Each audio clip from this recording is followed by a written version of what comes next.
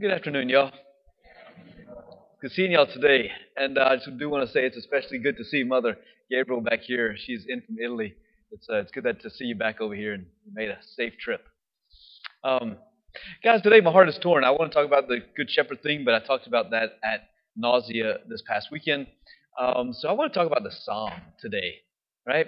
This image, the deer that yearns for running streams. So my soul is thirsting for you, my God.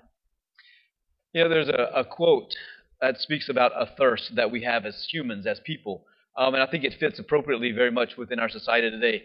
It says that we are so thirsty today that we will see a mirage, thinking it to be water, and we will go and drink the sand. We'll go and drink the sand, right? I think it's appropriate because that's, to me, I see that that's what happens. A lot of people are searching right now. A lot of people are thirsty right now. A lot of people are grasping to hear different truths, and different shepherds are trying to lead the flock. And it's hard for us to hear the shepherd's voice, right? And so we're a thirsty people, and the scriptures recognize that thirst is my soul for the living God, right? A deer that yearns for running streams, so my soul is thirsting for God. And we know it. I think sometimes Lent is an awesome time um, where we're drinking deeply. The sacrifices we make, we come into Mass more often, you're praying a little bit more, you're doing those extra things, and it always feels good. I always have people tell me in Lent, I feel so good spiritually, Father. Why? Because you're drinking good, right? You're not drinking a bunch of mirage. You're not drinking the sand. In Lent, we have this awesome opportunity that we drink deeply from the well springs of the heart of Christ. Um, and then Lent ends, and sometimes we drop all those off. And we're like, oh gosh, I find myself thirsty again. But I don't know why. Many times we don't go back and find the thirst of where we once found it. We just begin going, okay, well, I'm just going to go and try to satisfy that thirst somewhere else. And it never satisfies, does it? It's incapable. Sand doesn't satisfy the thirsting soul, right?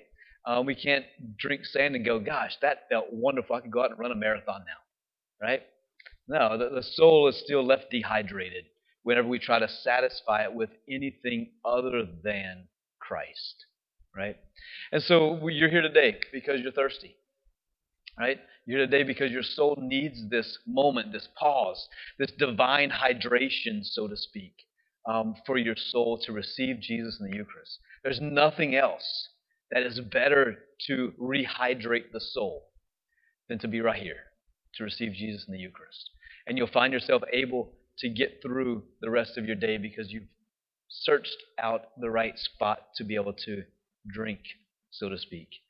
So the Psalms, I mean not the Psalms, the Song of Songs, beautiful book in the Scriptures. It's the bridegroom speaking to the bride, and he says, "Drink deeply, my love. Drink deeply." There's no end to our thirst, and there's no end to the desire of Jesus who wants to give us the life-giving waters to hydrate the soul. We just got to go to the right spot. Stop drinking sand. Don't go to the mirage. Go to Jesus who's life-giving water. Amen?